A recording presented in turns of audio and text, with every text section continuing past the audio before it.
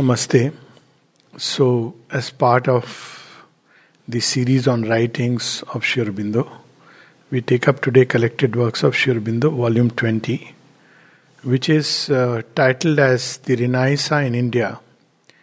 This volume was titled in SABCL, that is Sri Aurobindo Birth Centenary Library, as The Foundations of Indian Culture. Now, the present volume editors, which is 1993 edition, somehow thought that they should have this title. The logic was that the foundation of Indian culture was never really given as a title by Sri Aurobindo. Nevertheless, the book was published in 1953 and was blessed by the mother in 1972. So I do not know how this logic holds, but it's okay. It's equally a valid title because the first series of essays, a series of 32 essays, and they basically appeared in the Arya from 1918 to 1921. And these series can be put into four main headings. One is the Renaissance in India, which is of course a series of essays. Then Indian culture and external influence, very relevant and valid. Is India civilized? And the fourth is a defense of Indian culture. Now this, of course, a very provocative title is India civilized. So it's put in inverted commas because it's not it's not a title given by Sri Aurobindo, but it was a retort or a kind of response to someone by the name of Mr. William Archer. So all these four series have been written in response to someone or the other, but that is only a starting point. And the rest is, of course, Sri Aurobindo elaborates in his inimical style, and divine style. And the beauty is, as always, if we read these essays today, it will look like Sri Aurobindo is writing today or maybe tomorrow. That's the beauty because they sound so contemporary. And when I read it, I have wondered that, was this happening really during the times when Sri Aurobindo wrote? Or is it like he was too much into the future and was writing for today? So it's for each one to, look into it and decide. But just a little background before we enter into the writings. So the first one, The Renaissance in India, is based on a response to a book by Mr. James Cozzens. So James Cozzens was an Irishman, and he was, and not only an India lover, he actually ended up, he was a Christian by birth, but he took up Hinduism toward the later part of his life and even changed his name to Jairam. Jairam is one of his names. And he eventually died in India. So he was very, not only sympathetic to India, but he felt that, just like there is a Renaissance all over, so there should be a Renaissance in India. But he felt, does India really need a Renaissance? So Sri Aurobindo starts from there because he says India has always been there. And this was a kind of talk going around during that time, the buzz that, India needs a Renaissance. This was the thought that certain European critics were pouring upon Indian thought, mentality, life forms. They couldn't understand. So they compared this whole process to what happened in Europe at some point of time, where the Celtic and the other Greco-Roman, ways of life were completely abandoned. And there was a Renaissance which was carried out primarily by a rationalistic approach towards life. So Renaissance meant there in that context that, these forms have become meaningless and let's remove them and just have the new rationalistic order. So this rational society was regarded as so-called enlightenment, and it had a sprinkling of Christianity added to it. So it was more like basically a rational order where you accept the only religious form that was available and accessible to.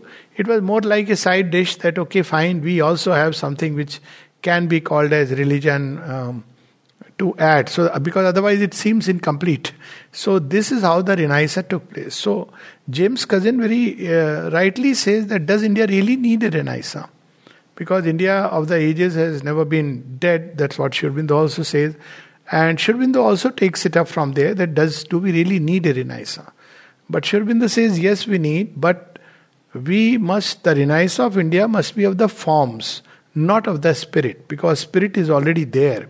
And this spirit needs to clothe itself in new forms. So he gives to the Indian Renaissance a new meaning altogether. Because to say that we don't need a Renaissance at all is as good as saying that, well, everything is just perfect. So precisely because India had done this, therefore it started stagnating. Because at one point it stopped evolving. Because, we took Shankara, Madhava and all these great luminary figures as the ultimate. So the critical mind, the creativity, the original thinking in art, poetry, music stopped at a point of time. And that's when the whole decline started. So he says new forms have to be created. The spirit moves forward.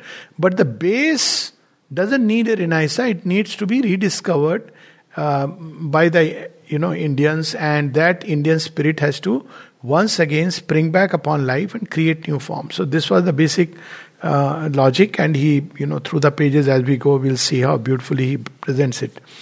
Then, of course, Indian culture and external influence, we know that sounds very much contemporary. Looks like 2 years back or maybe 1 year back, Sri Aurobindo is writing this essay.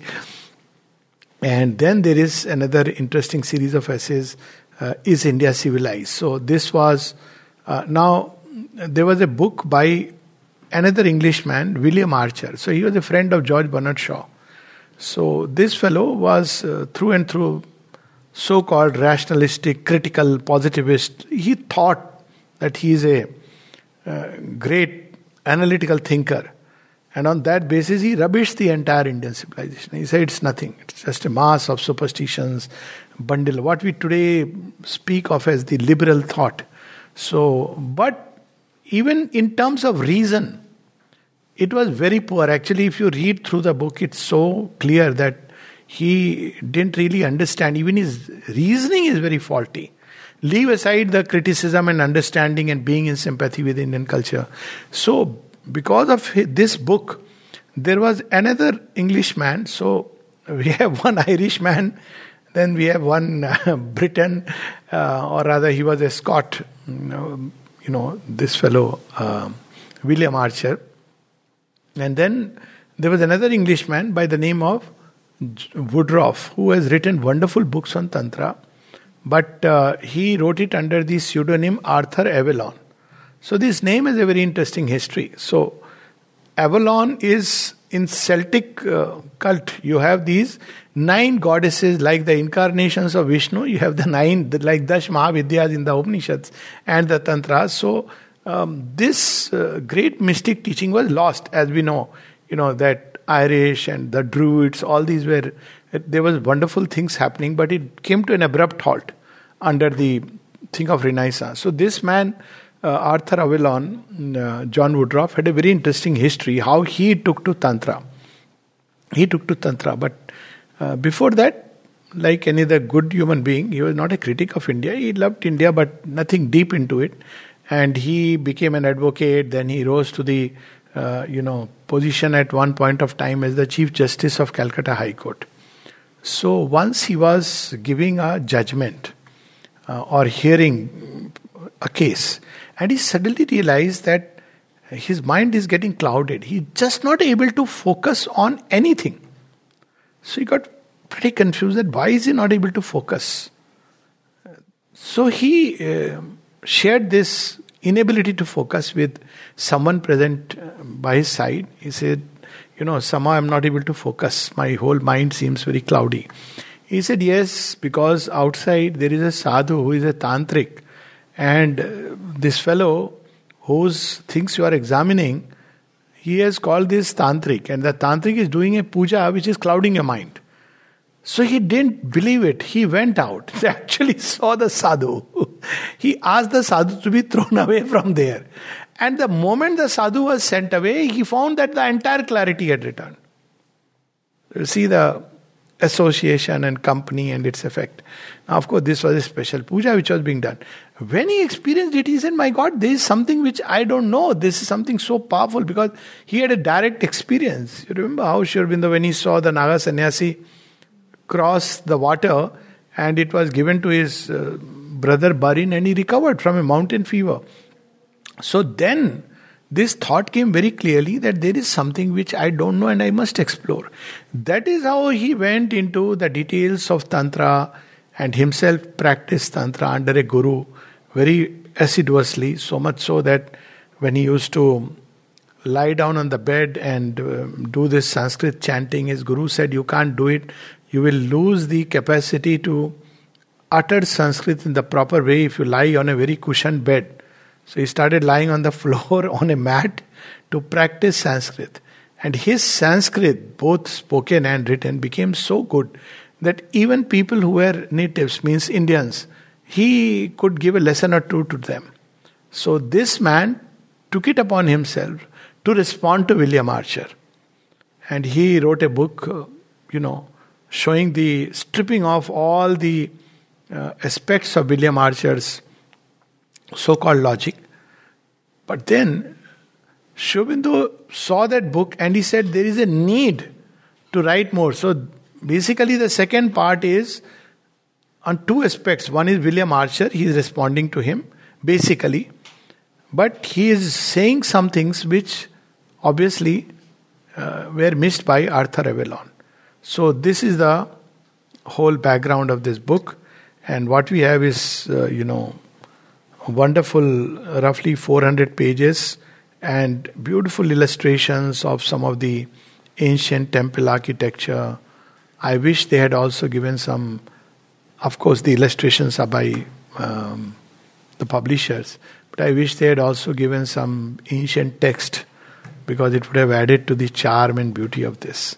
So whatever temple or architecture that Sri Aurobindo has mentioned, they have put it as a picture, some of them.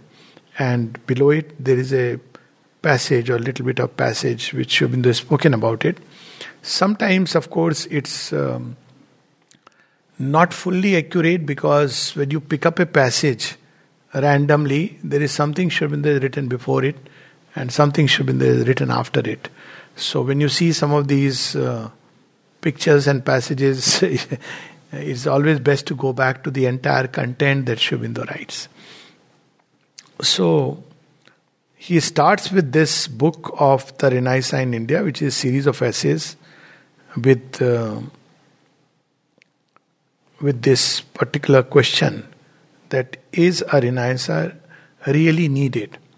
And when Sri Aurobindo speaks about that, what he is seeing, it seems that this Renaissance is going to take place regardless of anyone. Because he starts, like in our Puranas, we have the whole story starting from the decision taken far, far above for creation.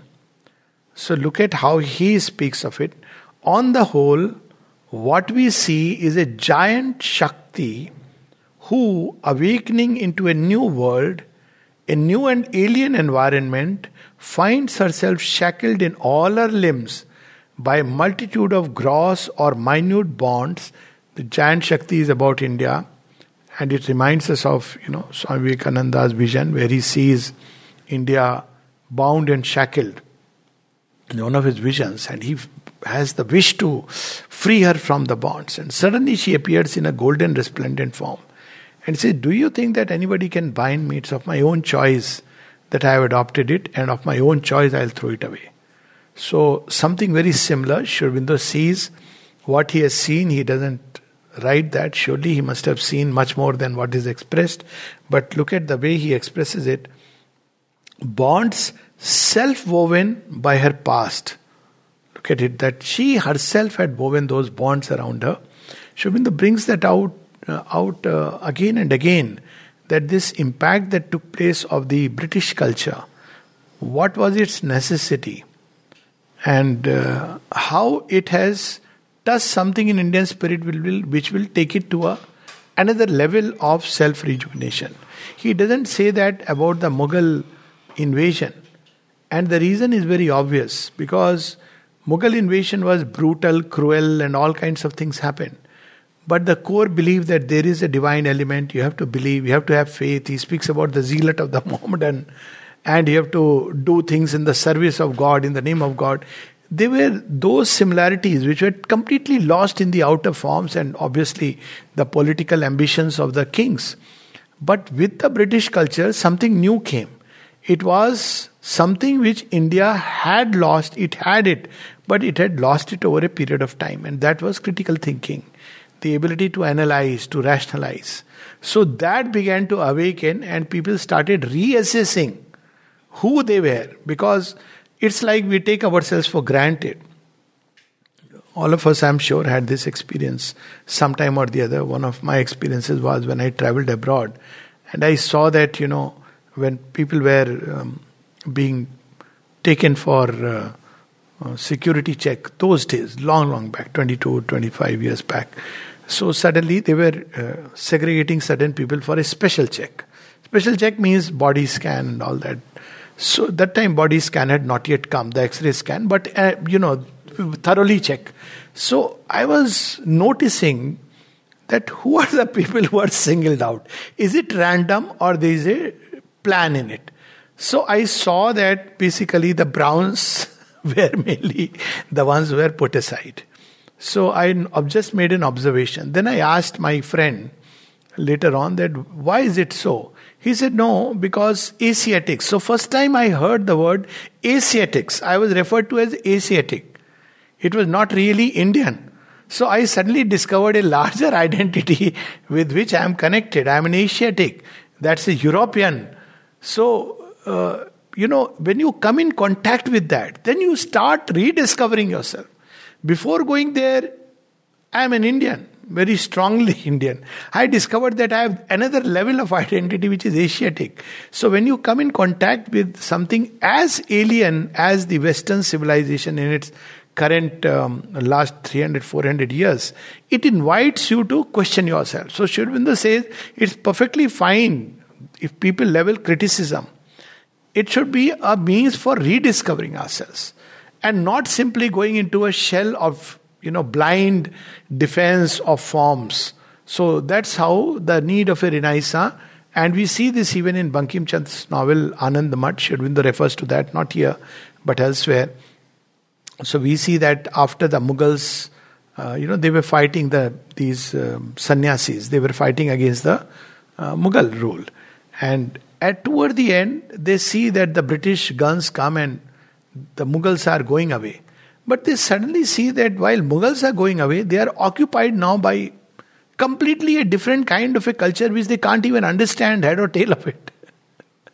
Muslim was easier to understand. But this is completely different. So it was such a different shock for them. And then their leader, who is a guru, he says, no, this is required. This is the need of the moment, and they will rule for some time and then they will go. So here he reminds us that she had chosen upon herself bonds recently imposed from outside. So there are bonds which are of the past. Why they have become bonds? Because when we don't change, then things begin to become the same thing, which were beautiful. They tend to become a bondage. And then bonds recently imposed from outside, and is struggling to be free from them, to arise and proclaim herself, to cast abroad her spirit and set her seal on the world. Looks like last 2 years Sri Aurobindo is speaking of. 10 years, 15 years back, you wouldn't have even imagined that, what does it mean? Even to us, it would have been very difficult to understand. So, we hear on every side a sound of the slow fraying of bonds. Does it sound contextual? Every side is slow fraying of the bonds. Here and there is sharp tearing and snapping. But freedom of movement has not yet been attained. The eyes are not yet clear. The bud of the soul has only partly opened. The Titaness has not yet arisen. See how beautifully, Titaness, the Shakti that is going to work. Here the Titaness is not something dark. It is one whom even the gods worship, the Kali, who is going to awaken in India and start her dance. And then Sri Aurobindo starts step by step, and he takes this aspect, that yes, if you say Renaissance in the European sense, it is not needed, and that's not how Indian Renaissance will take sense. So what Europe did, it completely broke off the past. Not only the form, but also the spirit. And it suddenly started building a society on the basis of reason. So he says there are cultures, there are countries which have been Europeanized in this way, losing their spirit. And one such example is Japan.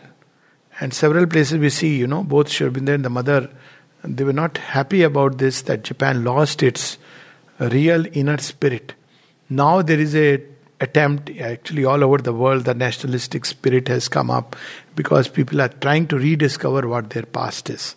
So Japan lost that and went along the way of just developing along the Western lines. Because Japan is primarily about aesthetics. It lives in that fine, vital emotions, and it can easily build that up. I mean, replacing it, all that it needs is transfer it onto a Europeanized, mechanized society. And it did it. He says, but that cannot be in India. Even if India were to try, it is impossible. Because India primarily lives in the spirit. And therefore, any Renaissance has to keep into mind that backbone, that cornerstone, that foundation of Indian life, which he says is spirituality. Spirituality is indeed the master key of the Indian mind. The sense of the infinite is native to it. India saw from the beginning, and even in her ages of reason and her ages of increasing ignorance, she never lost hold of the inside. That life cannot be rightly seen in the soul light, cannot be perfectly lived in the soul power of its externalities. And then Sri Aurobindo very beautifully compares the European outlook with the Indian outlook. Here he speaks of two very different ways. Of course, Asiatic outlook, but then as someone has rightly said, that basically when you speak about the Asiatic outlook, you are primarily in today's time referring to India. Because the rest of Asia has gone here, there, everywhere. And primarily, it is still aping, gone. Look at China, aping completely the Western model and bringing to it, in it, this communist kind of Marxist ideology, and it's ruined itself. Otherwise, China was another great civilization in the way past. So, he brings out that what is the European way of creating a symmetry and a harmony. This need for harmony of mind, body, and something beyond is there in every human being. So what they do is they do it by limiting things. So what is meant by limiting things? So your reason goes to a point. Now, beyond that point, it is afraid to climb. So, because you have to leave that vehicle. So it limits. This is the possibility of thought. Feelings go to a point, but beyond a point it limits. You can't feel in to that extent that you seem totally irrational. See, when you look at Indian tapasvis, the great sacrifices that Indian kings could do, the sages could do, Dadichi cannot be understood by the European thought. Here is a man who, after years of tapasya, gathering so much light, gathering so much of power within his body, easily gives it up for the Devasur Sangram, for the Devas to win. This is something beyond a European mind. So it will believe in noble feelings, noble sentiments, being good-hearted, humanizing things. But beyond that point, it will not go. So your interest, your selfish interest, the struggle for survival is still there. So even the spiritual pursuit will go to a point till the time a rational religion can be formed, that yes, there is something good about us, good about, there is a goodness in this world and we must live by that goodness. It can go up to that ethical formula, but it cannot shoot beyond. So, but in India, the way harmony is created is very different. So in India, anything we take, we stretch to an extreme. And you go to that extreme where that little activity touches the infinite. And that from that infinity you take a relook upon life. And then you begin to change life. So it's a very different approach. And he says even in the days when India, there were stages through which the decline took place. So in the days of the Vedas, of course, you have the direct spiritual experience, spiritual ages. Then when the intellectual age came, India has gone through that. So it did not abolish or cut away the spirit. It started looking at mind, reason, intellectual processes from that angle. It never lost sight of that. And then there was a third stage when we see the age of the Puranas and the Tantras, where it made a bold attempt to connect the infinite to life, even the most vulnerable activities of life. And even there it dragged or brought in that sense of the infinite. Whereas with the European thought, it is primarily life which is important. And if something has apparently no utility to life, it is discarded as abstraction of thought. So it will take that much of the higher which can only replenish life as it understands it. But the Indian thought is, let us understand life first from the sense of the infinite. So it went on and on further, and the being behind this universe and beyond the being into the non-being, beyond the being and the non-being. European mind won't like to, enter into that abstraction, because what is there beyond being and non-being? It's all just, abstract language. It doesn't make sense. How does it enrich us? How does it help my everyday life? But then Sri Aurobindo says that yet in Indian thought, there was always this intimate connection. Life was never abandoned, because one knew that there is not that, spirituality cannot flourish on an impoverished soil. So when you see Indian thought from that perspective, you see, for example, the temple architecture. So you see some of especially the southern temples, you see them crowded with images, which a European mind cannot understand. Its idea of temple is the cathedral, where you go inside, there is maximum one figure and the benches, you sit and pray. What has this whole, so many figures got to do? Or for example, when you go to Konark, you see all these figures all around. What has that got to do with spirituality? But it was a completely inclusive spirituality. Konark temple is a classic example, where you have the entire universe represented, and yet it is opening to the sun. So the entire thing is infinity coming down and, taking up everything right up to the gods, the human, the animals, and every type of creation and creatures into its entire fold. It's the big chariot of the sun which is journeying across. So this was the conception of Indian creative genius, and it reflected in every sphere. But then, yes, after maybe a time came when the Indian spirit probably, we can put it this way, that you cannot keep on constantly creating, you cannot keep on constantly climbing, even a most athlete will. So it took rest. That's the time we see that the creative genius, we still would go to Kalidas in every field India created.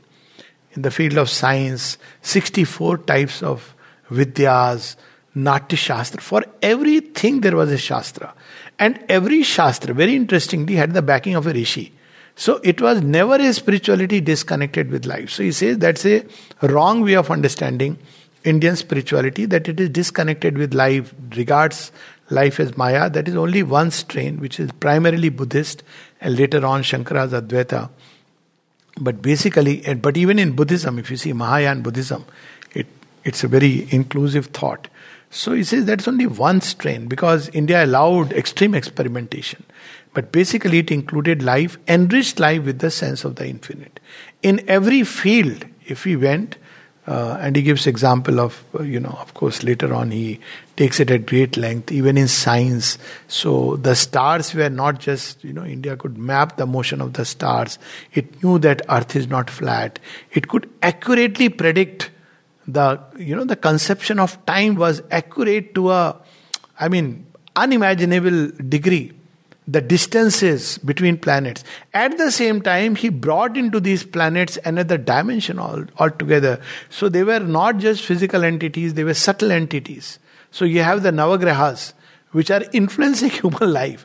And these subtle entities had their own origin in something still greater. So always it derived itself from the infinite.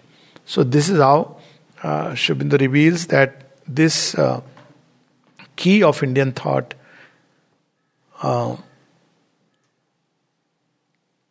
And this is something very beautiful. Of course, everything is beautiful. The Indian mind saw that the invisible always surrounds the visible, the supra-sensible, the sensible, even as infinity always surrounds the finite. Now you see, it requires a tremendous boldness and courage to do it. Even exploring the other worlds, it's no less a courage, in fact, much greater courage, than sending a trip to, extraterrestrial, galactic, intergalactic spaces. Because that is something you can behold with your material eyes. But to explore the inner worlds where you have no clue what you are going to hold on to, what is going to befall you, is it there or is it not there? But they were not satisfied just with this material cage. So they kept on pushing their consciousness further and further, found a way and declared boldly, one of the boldest declarations that we find in Indian spirituality, which is really not just, it is literally mind-blowing. And it is, that is this. He am I. That effulgence there and this here is the same. One of the greatest affirmations of life, that I am no other than the divine in essence. So, this is how they went to the extreme limit. She saw the myriad gods beyond man, God beyond the gods, and beyond God his own ineffable eternity. She saw that there were ranges of life beyond our life, the ranges of mind beyond a present mind, and above these she saw the splendors of the spirit. Then, with that calm audacity of her intuition, which knew no fear or littleness, and shrank from no act, whether of spiritual or intellectual, ethical or vital courage, she declared that there was none of these things which man could not attain if he trained his will and knowledge. He could conquer these ranges of mind, become the spirit, become a god, become one with God, become the ineffable Brahman, and with the logical practicality and sense of science and organized method which distinguished her mentality, she set forth immediately to find out the way. So we have this kind of because of these ages of inbuilt thought, life, aspiration in Indian consciousness, the psychic tendencies are inbuilt within us. One of the biggest gifts we receive from taking birth in India is these psychic tendencies. Things like faith, devotion, surrender. Nobody has to teach us, fortunately. So, and then he says, reminds us, but this was not and could not be her whole mentality, her entire spirit. Spirituality itself does not flourish on earth in the void, even as our mountain tops do not rise like those of an enchantment of dream out of the clouds without a base. I think this is the lesson so much needed for the present day India, because still we are too much overawed by the otherworldly tendency. So, some time back there was a reference going on, and still we live in that tendency of the European mind or the so-called rational mind. It says, okay, there is God, there may be God, it's okay. We don't deny that, we don't affirm it either. But the rest of things, you be rational. So they gave a place to the sannyasi, to the yogi, who is okay, he's accepted as part of, he should live outside the pale of society. But for the rest, there is reason. So recently there was a kind of argument which was going around, that a particular yogi, how he is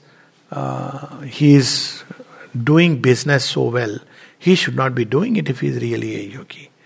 So yogis are not supposed to do business. Another was that, yogis are not supposed to enter into politics. Not realizing that this is not how India thinks. On the contrary, India thinks that not only business and politics, but battle.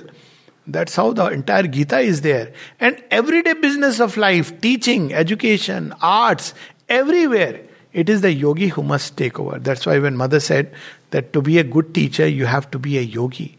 To be a good psychologist, you have to be a yogi. To be a good healer, you have to be a yogi. So in every field of life, one has to be a yogi. So, but this is what we must remember, that in the heydays of India, we are struck by her stupendous vitality, the inexhaustible power of life and joy of life, her almost unimaginable prolific creativeness. For 3,000 years at least, it is indeed much longer, she has been creating abundantly and incessantly, lavishly, with an inexhaustible many-sidedness, republics and kingdoms and empires, philosophies and cosmogonies and sciences and creeds and arts and poems and all kinds of monuments, palaces and temples and public works, communities and societies and religious orders, laws and codes and rituals, physical sciences, psychic sciences, systems of yoga, systems of politics and administration, arts, spiritual, arts, worldly, trades, industries, fine crafts, the list is endless. And in each item there is almost a plethora of activity. She creates and is not satisfied and is not tired. She will not have an end of it. Seems hardly to need a space for rest. A time for inertia and lying below. And the reason is because it's in contact with the infinite. So people don't realize the difference. If we grow and evolve along the lines of the Indian spirit, which is to be in contact with the infinite, there will be no limit whatsoever of what we can create. But if we start adopting the Western model or the Chinese model or whatever other models, it may look like a stupendous success for the moment, but it is going to collapse after a point because it's finite. So what do you do beyond a point? Look at, what is happening to the Western kind of democracy. It doesn't understand now how to deal with the challenges which are coming up with this kind of, endless freedom. You can have endless freedom if you have discovered the free infinite. Otherwise, you will have those limits. So this is one of the challenges. And this is why, and not only that, India had expanded that time. Iran, Egypt, as far as Egypt, Iraq, Mesopotamia. You go this side, Cambodia, Indonesia, the marks are there. This way she had expanded beyond the oceans. That story about, in Egypt about the river Nile, it seems. The name itself came from the Neela color of Vishnu.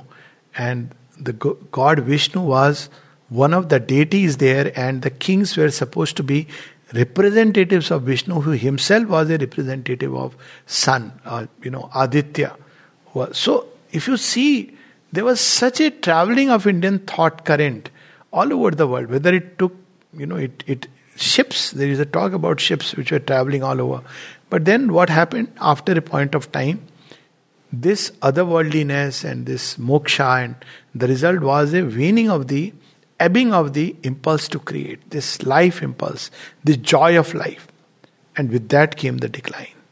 So beyond a point, people started, is the law of creation, that whatever doesn't progress begins to deteriorate. So he speaks of all this, that right from Japan to Iraq and Egypt, Indian thought had spread. And then again he further says something still greater.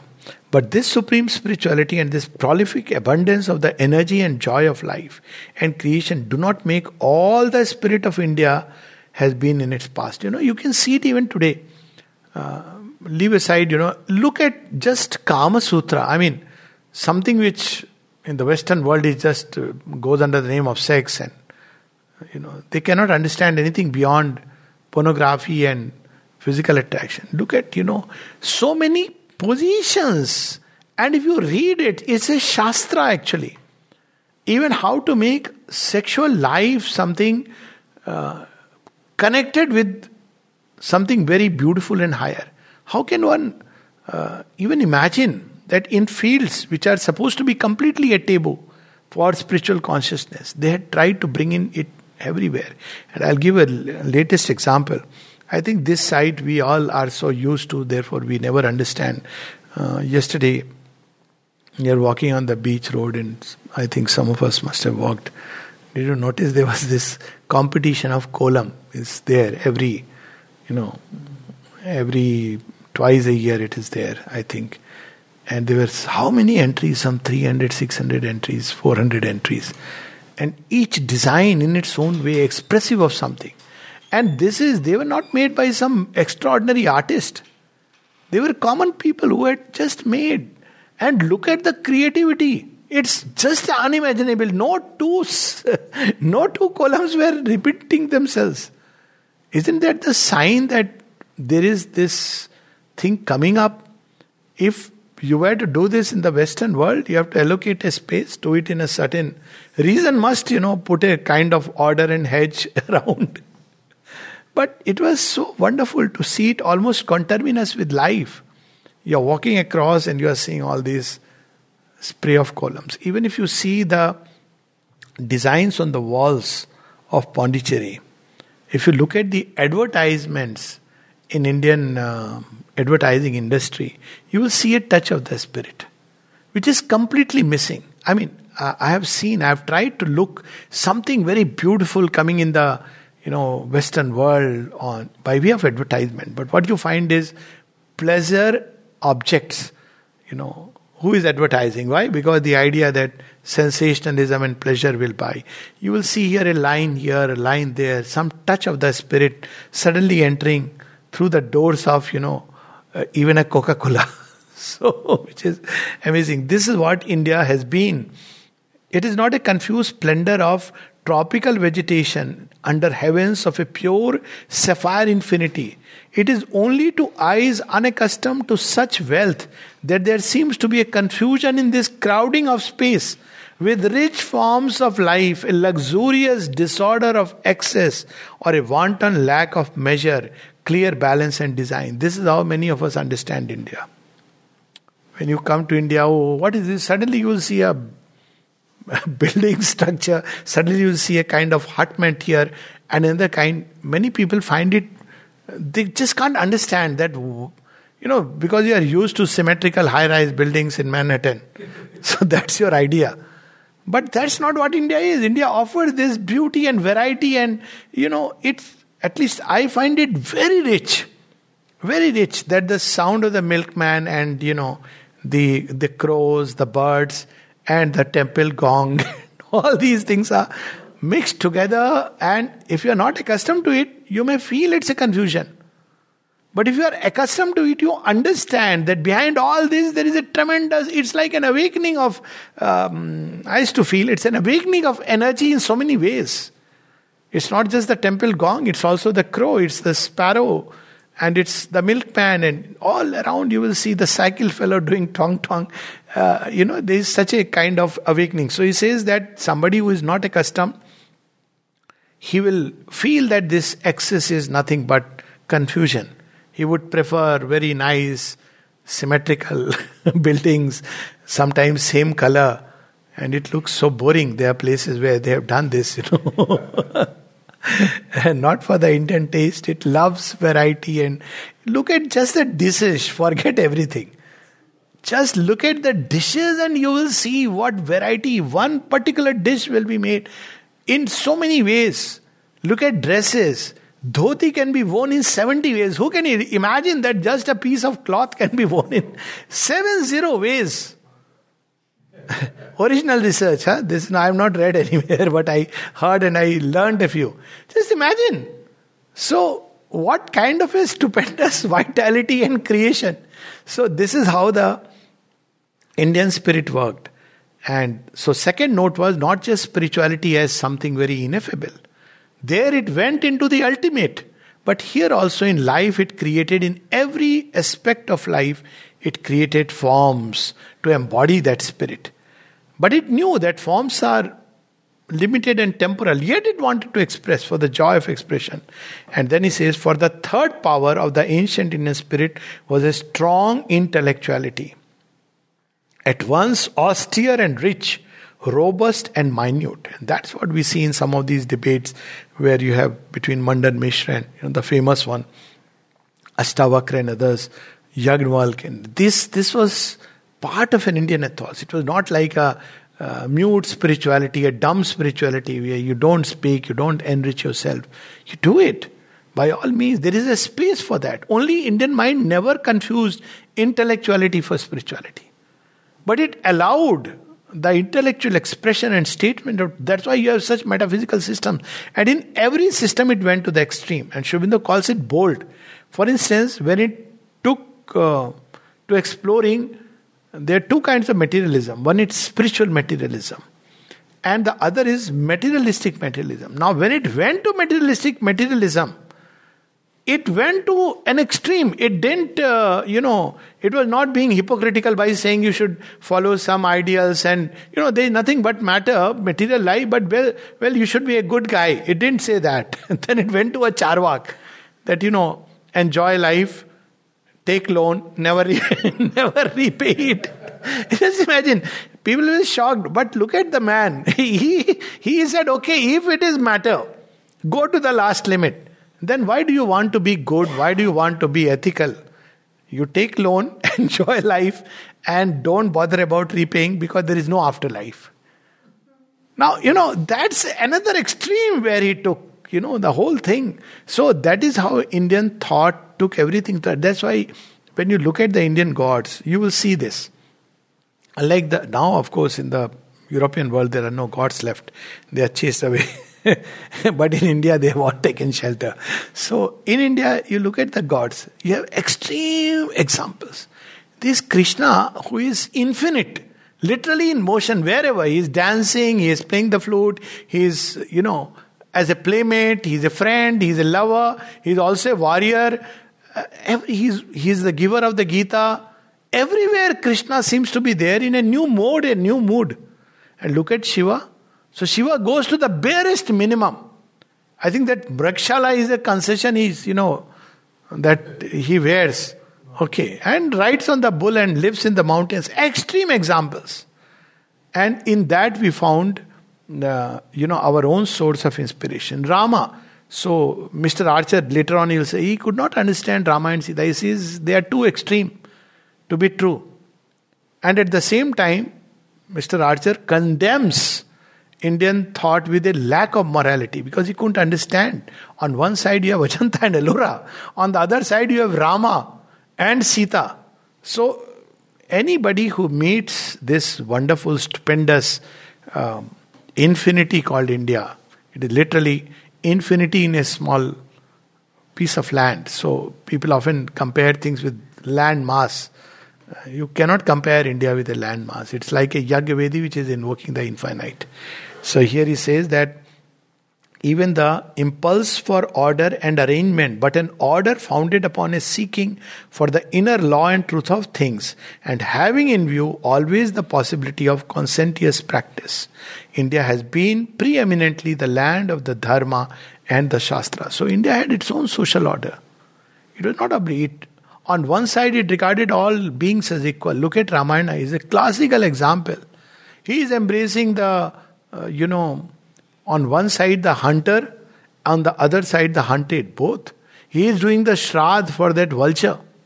That, you were a friend to my father, so I must do the shraddh for you. Rama is doing that. He is going to Shabri, the fallen, the outcast, and eating out of her hands what has been tasted by her. You look at life of Rama, one of the earliest epics. You see all this variety of human beings being carried by him as one. But on the other hand, Rama also believes or takes into account the order of society which is based on the spiritual evolution. So we have the story of Shambhuk. And people can't understand why he kills Shambhuk. Is it just because he's a Dalit? No, because in India we believed in Adhikar Bhed. The essence is one, but there is an ascending order of humanity. Whereas if you see the Western order, it's a very different. It's like all are one, and therefore you accept everybody as one. And now only thing is the differences are in professions. But there is an inner hierarchy through which the soul evolves, was something they completely missed. So in India, both these truths were there. In a sense, all are one. And we embrace everyone. But now this is where Sri Aurobindo also cautions that when this became very rigid, when we lost that inner spirit, that's the time we fell. For instance, we made caste system something very rigid, and therefore it had to be broken aside. But the inner truth, that order of life which was governed by something deeper, that is something always there. India always preserved it. So, I don't know, I don't feel like, going further, but still, I'll read one more passage. This is something to be just read and enjoyed. So he is basically answering to this charge that, okay, Indian spirituality is there, but it's too much in the air. It's all about abstraction. What has it got to do with life? Because European lays a lot of stress on life. But what is life for it is nothing but outward life. But for Indian, the life is inner, outer, inner, and an inmost life. It includes the lower. It doesn't abandon it. There is a lower, there is a higher, still higher, and a highest form of life, the divine life. It doesn't abandon any of it, but sees it as an entire cosmogony. So, thus, an ingrained and dominant spirituality, an inexhaustible vital creativeness and gust of life, and mediating between them a powerful, penetrating and scrupulous intelligence, combined of the rational, ethical and aesthetic mind, each at a high intensity of action, created the harmony of the ancient Indian culture. Without this opulent vitality and opulent intellectuality, India could never have done so much as she did with her spiritual tendencies. It is a great error to suppose that spirituality flourishes best in an impoverished soil, and the life half killed and the intellect discouraged and intimidated.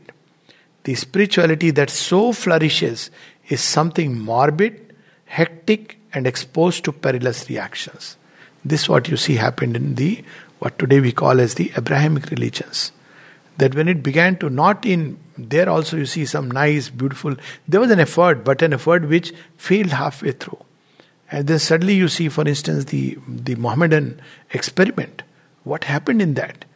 You ban music, you ban art, you ban beauty, you ban poetry, Originally, ghazals and all, they all break away, The Shias were not regarded as being truly the true Muslims. If you leave that aside, everything which could be beautiful, science you must follow, that earth is flat, otherwise you are being a heretic. So all this led to a decay and decomposition. Whereas in India we had this stupendous vitality. And he says that all this led to a many-sided, constant and many-sided fruition.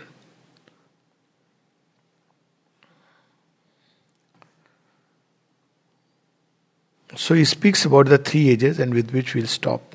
The note of spirituality is dominant, initial, constant, always recurrent.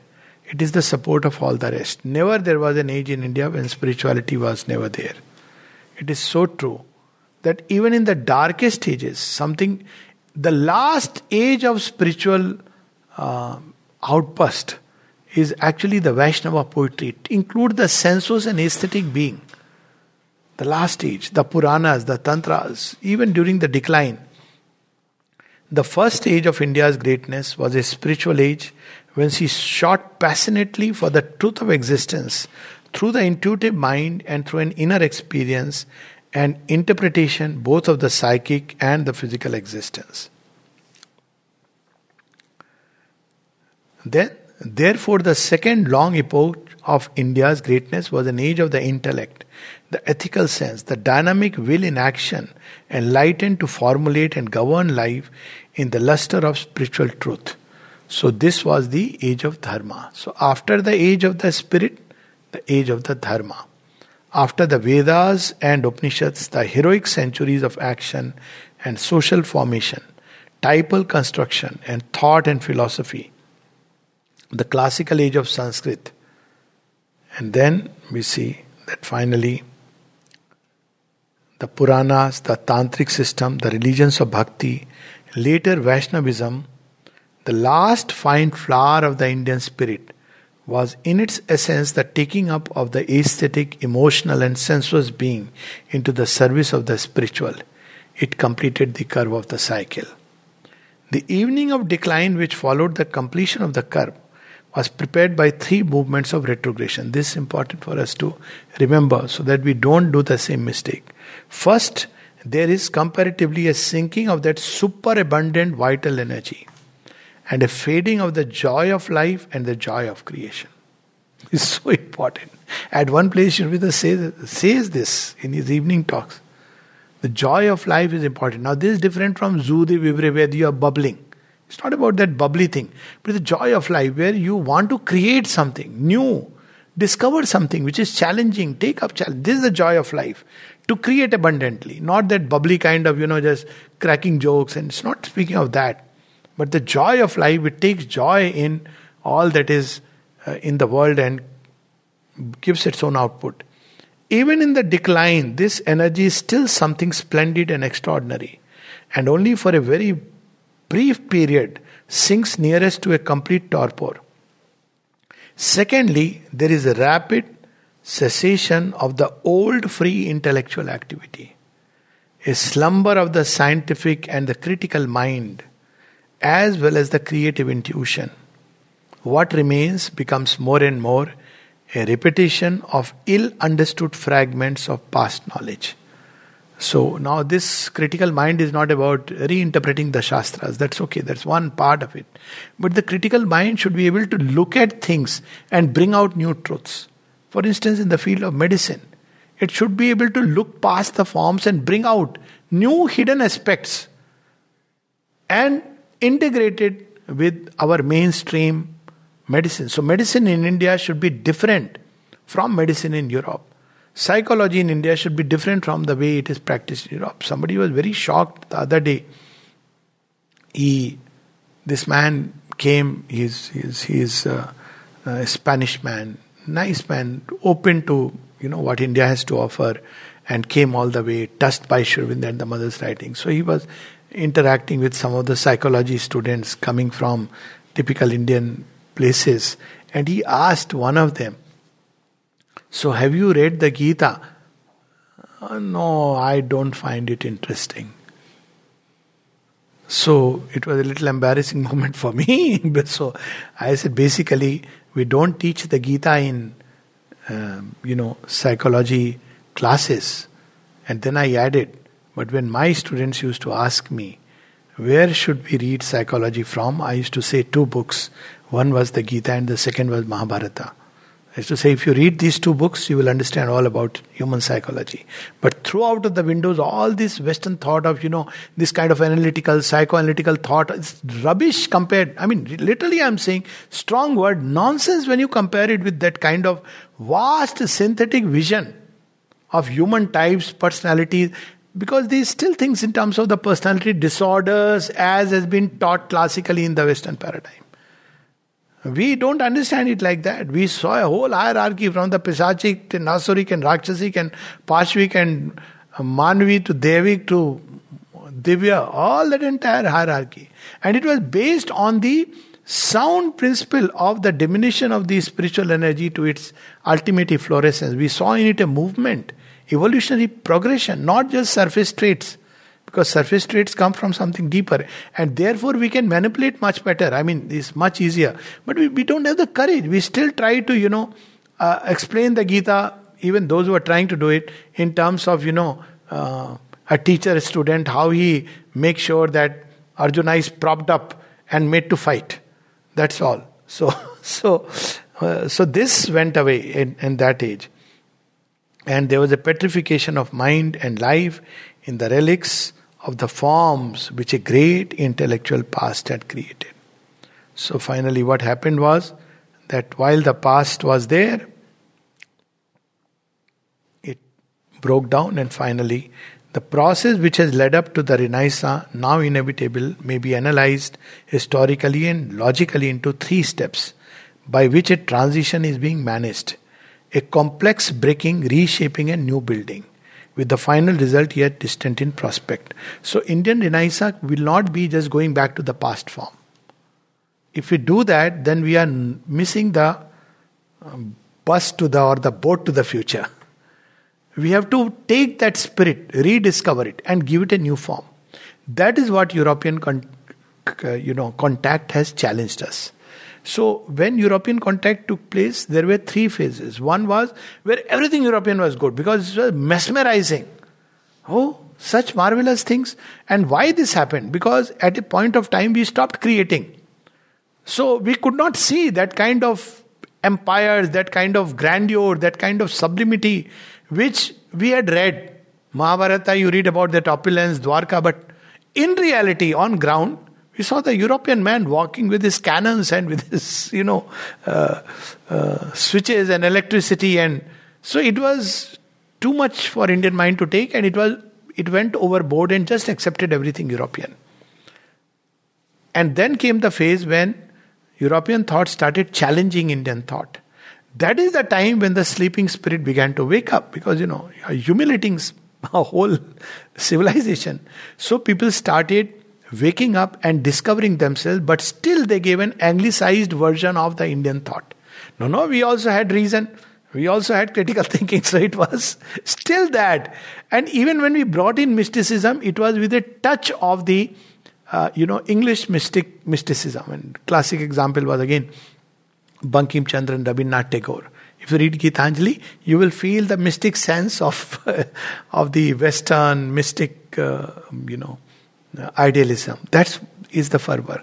And then the third phase was when Indians took it into themselves. No, we'll state what is in our real spirit. And its epitome was Swami Vivekananda, where he declared very boldly that I do come from a place where, we are taught that we are not fallen beings, but divine nature. So this was the steps of the rediscovery of the Indian spirit.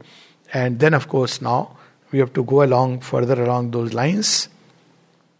And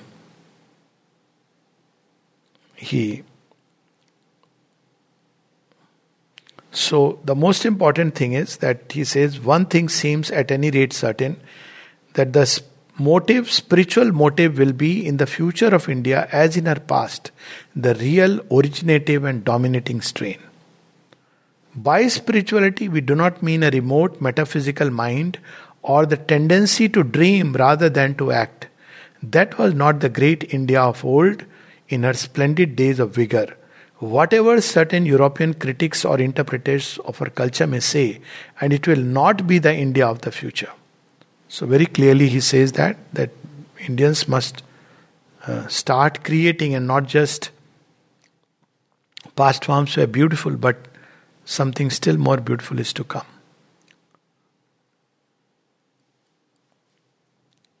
Yeah. Another mantra he gives is, India can best develop herself and serve humanity by being herself and following the law of her own nature. This does not mean, as some narrowly and blindly suppose, the rejection of everything new that comes to us in the stream of time or happens to have been first developed or powerfully expressed by the West. So this being ourselves is in the spirit and the motive and the intent. But it doesn't mean we start rejecting, no, we will... Swadeshi does not mean that I will not wear a, Western dress or Western form of dress. That would be absurd. But we'll give it our own coloring, our own beauty, our own aesthetics, which is what you actually see. You look at the dresses, Western dresses which are manufactured in India, and look at the same dresses outside, and you will see the same difference. Rich in detail, you will find it here. And you'll find there nice material, everything. Most of it is, of course, imported. But fairly monotonous. The choices are very simple to make. But here, you see, you go to one cloth store and you'll be lost. Because you see it is an Indianized version of things. And lastly, he says, now this, the last is last. Okay. If the majority of Indians had indeed made the whole of their lives religion, because this was another chart that we are too much into religion.